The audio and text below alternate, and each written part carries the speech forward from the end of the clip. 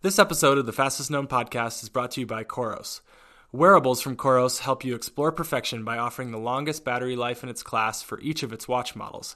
For example, in full GPS mode, you get 60 hours of battery life. That's as much as the current FKT on Nolan's 14. Or track in Ultra mode to get an astonishing 150 hours of battery life, enough to get an FKT on Vermont's Long Trail and then some. Coros is proudly worn by many great runners, including Camille Herron, Timothy Olson, Hayden Hawks, Magdalena Boulay, and many others. Track your next FKT with a watch from Coros. Visit Coros.com. Coros.com. Welcome back to the Fastest Known Podcast. 30 very interesting minutes with some of the best known people in the field. And today we're talking with a person who's literally iconic in the world of fastest known times. This person, as a female, set the overall record on the Appalachian Trail. She's written many books. We're going to get into that in a minute. Is a motivational speaker, lives in Asheville, North Carolina. And I'm, of course, talking with Jennifer Pharr Davis. Welcome, Jennifer. Thanks for having me. Well, I think your website, and we're going to put the URL for your website on the our show notes, of course, so people can track it down. But it says the byline is speaker, author, hiker. So you've come a long way. 2000, you, of course, were doing plenty of hiking besides your famous hike in 2011, but you've come a long way since then. I think it says speaker, author, hiker, and you definitely do all three, don't you? I do, yeah, and I've been working on it for a while. I actually started my business in 2008, and the goal was to help inspire other people to get outdoors through writing and speaking and then guiding. And I have a separate website for our guiding company, Blue Ridge Hiking Company, and that organization helps get over 1,500 people a year on trails through day hikes and backpacking trips. So all that was actually part of what I was doing and working towards before I set any records on the Appalachian Trail. Gotcha. So you've been building up to this for a long time. Yeah. Yeah. Well, we're going to put BlueRidgeHiking.com on the show notes as well, the URL, so people can find that as well as your personal site. That's your guided trips, and both have links to your numerous books.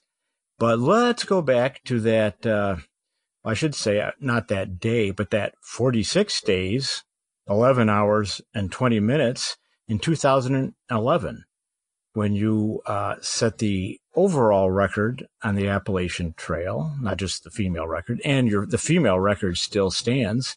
So that was probably your most public moment, if I may say so.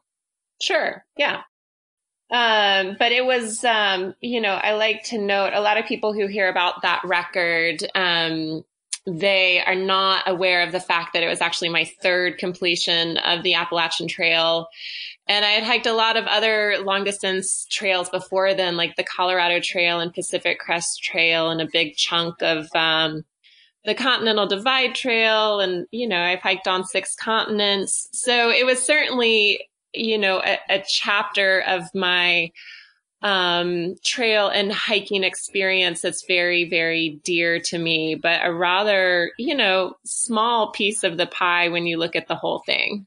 Right. Well, if someone goes to your website, they see those things going back to 2005 on the AT, and then next year, Kilimanjaro, the PCT, the Long Trail in Vermont, et cetera, et cetera. Oh, the GR20 in Corsica. That's a really good trail. The Tour du Mont Blanc, France, Switzerland, and Italy. Yeah, so you did quite a bit. And maybe we could say it culminated in the 2011 FKT. Well, yeah, but doesn't that make it sound like it ended? Because since then, I backpacked, 600, 700 miles in my second and third trimesters of pregnancy and walked across the state of North Carolina while I was nursing an infant, which both I think were in ways harder than the Appalachian Trail record. So yeah, I'm happy to talk about it. I'm not trying to be difficult. I'm just trying to put it in context as something I'm well known for, but maybe not the defining piece of my outdoor experience. Good. That's a good point, because the casual observer will know you for that, but not know you for the other things. And I am familiar with the hardcover book, The Pursuit of Endurance. But you've written a lot of books, as it turns out. Your husband even wrote a book on his perspective on the trail. But I think you've got, I could be incorrect here, but it looks like you have about 4 books plus a 5th coming out, plus a few guidebooks on top of that. Am I about right there? Yeah, it's somewhere in there. Several guidebooks, a family hiking book, a couple memoirs, and a coffee table book coming out next month. So it's up there. It's up there. Okay. Well, again, listeners can go to our show notes, and I'll have links to your website where people can purchase these books or book you as a speaker. And I should say that going back to that AT hike, you were became the National Geographic Adventure of the Year, which is a notable award. After that, Scott Jurek, of course, took it down, but I think it was 3 hours, 8 minutes or so. And he was working pretty hard to get that, of course. What did you think about your hike in the 2011 one, I should say? Well, my hike, it was really unique and special. And again, like part of a much larger journey for me, because I first hiked the Appalachian Trail when I was 21 and out of college, and it completely changed my life. And it was, a traditional 5-month journey.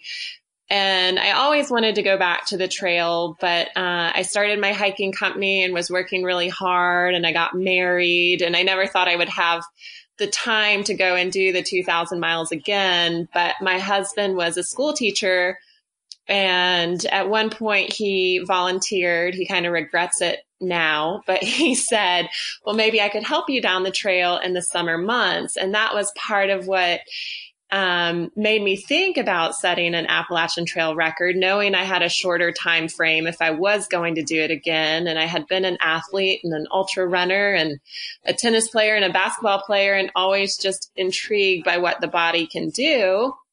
But at that point, a big motivation was also, okay, I have less time. I have a job. I have a family, but there's also this men's record. And every trail I had ever hiked, all the ones you listed earlier, I knew of men's records on the trail, and I had never once heard of female records.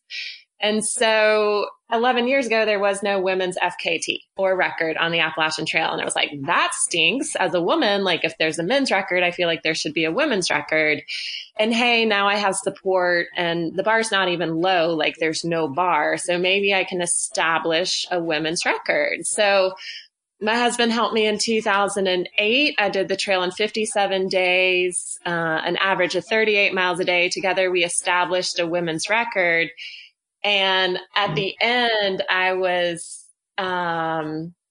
disappointed. I was grateful for the experience and thankful for my husband's support, but I knew that I had limited myself in the beginning because I told myself that there was a separate women's category. And I figured, well, guys are faster and stronger, so probably I'll be like 10 days behind the men's mark. And that's exactly where I finished. And most nights I stopped because my mind said it was time to stop, and not because my body was depleted. And I just realized speed and strength are diminished the farther you go. So when I got to the end, I was not depleted. I did not feel horrible.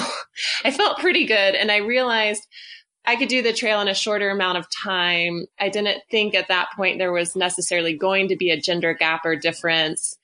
And I just hated that I had limited myself from the beginning. So that's sort of what led me to go back and try for the overall record.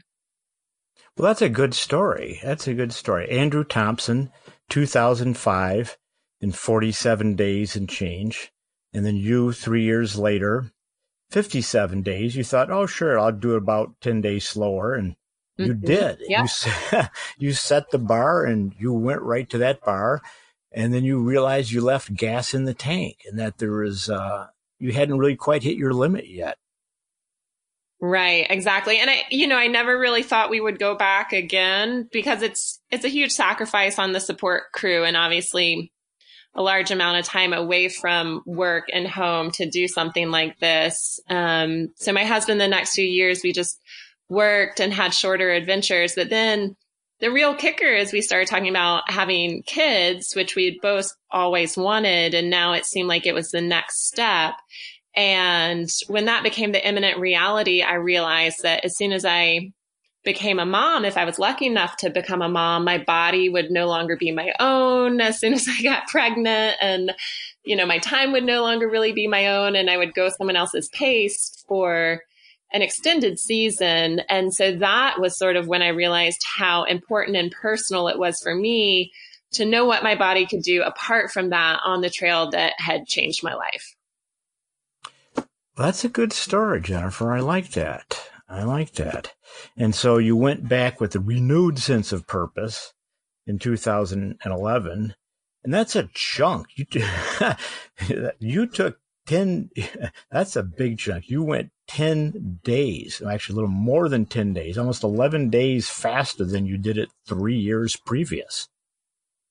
Yeah, it's amazing, what happens when you let go of societal expectations and just ask yourself what you can really do. So, I had put in the training and I had miles on the trail that made me think that that was possible and capable. And yet I still knew that anytime you're trying to do close to 50 miles a day, and especially on a, rock-filled trail like the AT with lots of roots, lots of little technical pieces, there's a really good chance you're going to sprain your ankle or hit a bad storm or miss a road crossing with your support crew and fail. So I really had to come to terms with the fact that, I'd probably fail. I didn't feel like that with the women's record. I knew no matter what I did, unless I got injured and couldn't finish, that probably we would be successful. And so going into it, the third time, the thought was, well, I'm probably going to fail, but I think I can do it.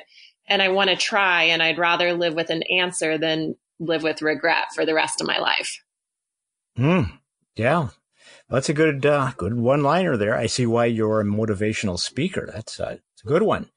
You'd rather see what the answer is than never know the answer. But I think it went pretty well, didn't it? Yeah, but it was interesting. The first 12 days, and I started in Maine and New Hampshire, which was definitely the toughest part of the trail. And I just put a lot of pressure on myself to be hitting these marks as far as, miles per day and miles per hour and keeping up with Andy, Andrew Thompson and David Horton and Pete Palmer and the previous record holders. And I had a really strong knowledge of where they would have been on the trail and was constantly comparing my results to their results. And it was really demoralizing. And then I went through just the difficulty of the first 2 weeks, which I feel like for most individuals in these endeavors, the first 14 days are a make or break period where you're asking your body to accept a lot of stress and demands. And I got shin splints. I had really bad weather in the White Mountains. And on day 12, I hit Vermont, but I got super sick. So at that point, I'm just behind record pace. I feel horrible. I'm barely going like a mile per hour. And I was ready to quit. And I told my husband that, we were done and he could take me home. And I knew I couldn't set the record. And what he told me, and I thought he would be relieved because just as a side note, I don't think it's surprising. This was not his ideal way to spend a summer vacation. But in that moment, he looked at me and just loved me really well. He just said, if you really want to quit, that's fine. But right now you feel too bad to make a good decision. So you have to keep going till tomorrow. And tomorrow, if you want to quit, I'll take you home. So he said that, and I continued down the trail, and finally medicine kicked in, and I was feeling a bit better, but still didn't think I had a shot at the record. However, I, began to think maybe if I really want to, I can stay out here. And so then the question was, am I out here for a record? And what I came to pretty quickly was, it was not the most important thing for me to be the best. And I thought maybe I could be, and I didn't want to limit myself, but it was very important and personal for me to find my best. And so I chose to continue not in pursuit of the record, but to find the knowledge of what my body could do on the trail that I loved the most with the man who I loved helping me. And so psychologically, it really changed, the whole experience from that point forward. And I like to say, and up till day 12, I was basically like running someone else's race. And from that point on, I was on the trail that I love with the man that I love doing what I love. And that led us to finish in 46 days. There you go. You had external motivations, and that's the whites obviously are very cruxy, particularly for weather. And you got slammed there, and then you reformed it. You recalibrated. You went from an external environment to an internal motivation. That's a terrific story. I think I bet many people can relate to that, Jennifer. Yeah, especially like high schoolers. I think, they feel a lot of pressure from numbers and comparisons. And so, letting go of that and just focusing on what you can do and what you can do well is really powerful. And I'll also say, I think about high schoolers, maybe because I speak to that group pretty frequently and I know it's like a high stress time, but I'll also be very honest and say as a working mom, I also struggle with this idea of okay, our business is never where I want it to be numbers wise. And we have all these competitors. And then I come home and I'm so depleted and I want to love my kids well, but I hate cooking. And I compare myself to my mom friends who are great cooks and always have clean laundry for their kids. And I have mountains of laundry in my house. And I get the same way where it's oh my gosh, I'm just overwhelmed. I'm demoralized. And then because I think to this record and I think to this really defining experience and I'm well, what can I do well right now? What's the best I can give in this moment? How can I work smart? How can I love my kids well with the best of my ability, even if it's frozen pizza, but a lot of love and affection and reading them books. So yeah, for me, that was a really, really valuable life lesson and I'm super grateful for it. Well, that's, I see why you do the public speaking because that can, like you say, be extrapolated elsewhere. High schoolers, that's a good example. Nowadays with social media, more than just high schoolers, with social media in general, there's this expectation, isn't there, that everyone's kind of looking at everyone else and it's a lot of we, look at me, and everyone looks like they're doing terrific except you. And so it can be a little odd sometimes. And I think your message is to internalize it and do what has meaning for you. Absolutely. I mean, I think social media has some real upsides, but it's also allowing everyone else to vote on your experience through likes and engagements. And it's well, your experience shouldn't be defined by external applause. It should really be driven by intrinsic value and morals and what's important to you. Yeah, indeed. Well, these are good life lessons. So, again, listeners should go to the show notes on the website, get a link to Jennifer's website. And what would you say? You have a number of books. Your most recent one, not including the one that's about to come out, The Pursuit of Endurance. You have a few more. If someone was going to start with a Jennifer Pharr Davis book, which one would you recommend? Well, it's I feel when you are an author, your books are your kids, right? So you love them all in different ways at different times.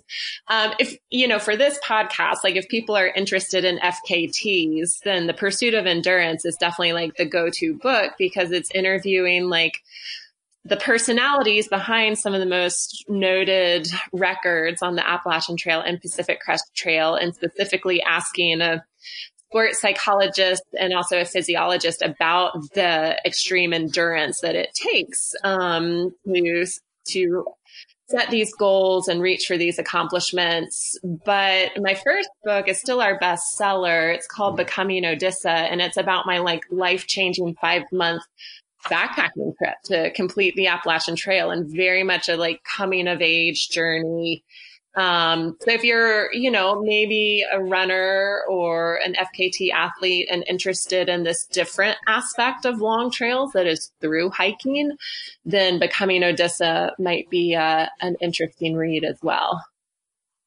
I see. Interesting. I wonder if there'll be hordes of people going onto the AT after reading that book, like there was after reading Cheryl Strayed's book, Wild, on the PCT. I think the PCT got a 20% bump after the movie came out. Yeah, that was, it really shifted the landscape of the Pacific Crest Trail. I think mostly in a positive way. The Appalachian Trail saw that after Bill Bryson's famous book, A Walk in the Woods. They got a huge bump from that, which is another very funny, captivating trail narrative and memoir. So yeah, those are two really great books. When you did the AT, was it basically you and your husband? Yeah, it was a pretty close-knit support team. My husband, he is a great athlete. He plays tennis, plays basketball, but he had ACL surgery just a few months before we started. And the doctor had told him that he really shouldn't try to walk or hike in any more than like a quarter mile. So he was super limited to road crossings. And knowing that, we did call on some of our friends within the trail community, two previous record holders, Warren Doyle and David Horton, both came out at different times to help us out. Matt Kirk, another incredible FKT athlete, he came to assist us at one point, but it was also like, my brother came out at one point. My aunt, who was in her 60s, came out to walk a mile or two with me.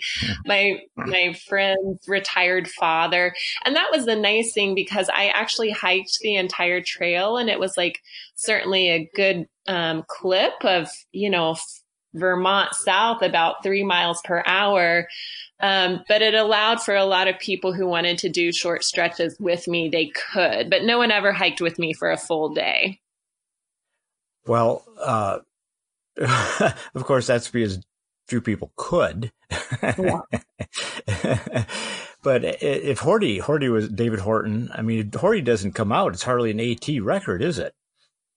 Yeah, I think he definitely likes being a part of it. But it was actually hard. Like, Horton and I are pretty good friends, and we've known each other for 15 years now. But he came to help us right after he had really injured his knee to the point where he knew that he wasn't going to be able to do much running or hiking long term. And that was a very hard time for him.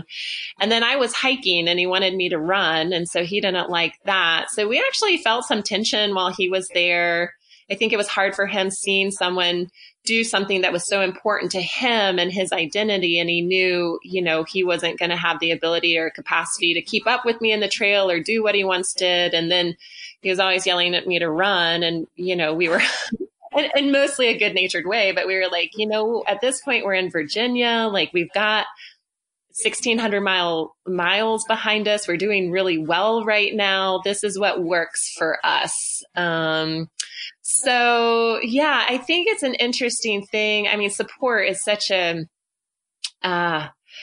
I think, they talk about the numbers of the records when you get to the end and how many miles you covered and how many calories you ate. But to me, a really, really important and often overlooked aspect of these endeavors is the support. And it can be really tough because as an athlete, you never feel like you're your best self. You're always tired. You're always hungry. You're always depleted. You're always wanting and hoping for more from your support person. And on the other hand, they're giving you as much as you've got. And then sometimes the dynamics and emotions cause tension and conflict. And those are really hard to resolve in a positive way when you're also trying to put out a 50-mile day. So that dynamic is just really intense. And I think understood by very, very few people.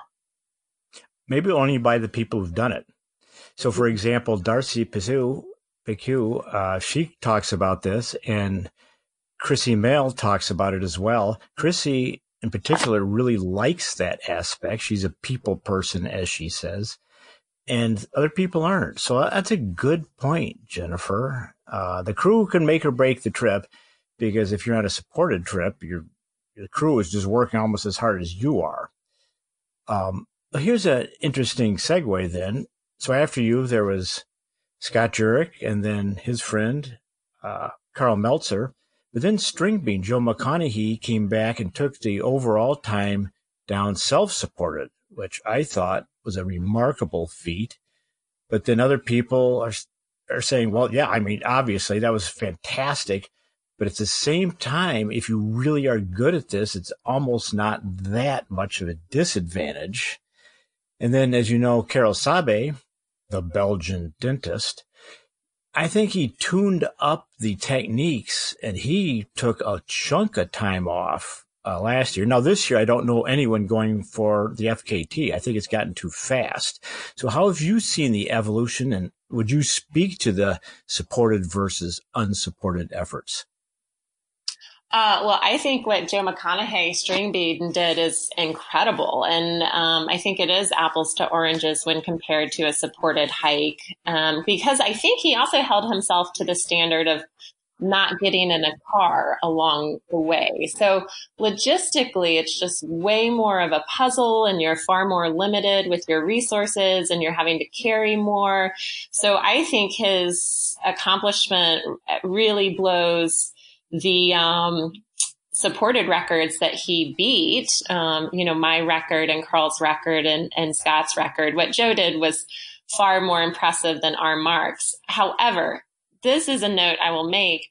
The self-supported record, what it is now, when people are beating the self-supported marks of 10 years ago or 20 years ago, there is a huge difference between those feats, just because smartphones have revolutionized the game, and so have GPS. So if someone's doing an FKT on a trail that requires a huge deal of navigation, like the Continental Divide Trail, and 10 or 20 years ago, people are pulling out handheld maps and compass versus today just doing a quick check on your smartphone. That's a huge difference. And 20 years ago, someone would have planned all their re-provisions, all their resupplies, before they hit the trail. And if they did that incorrectly, they really, really suffered because of it. And now a self-supported athlete doing an FKT can Amazon Prime something 2 days ahead.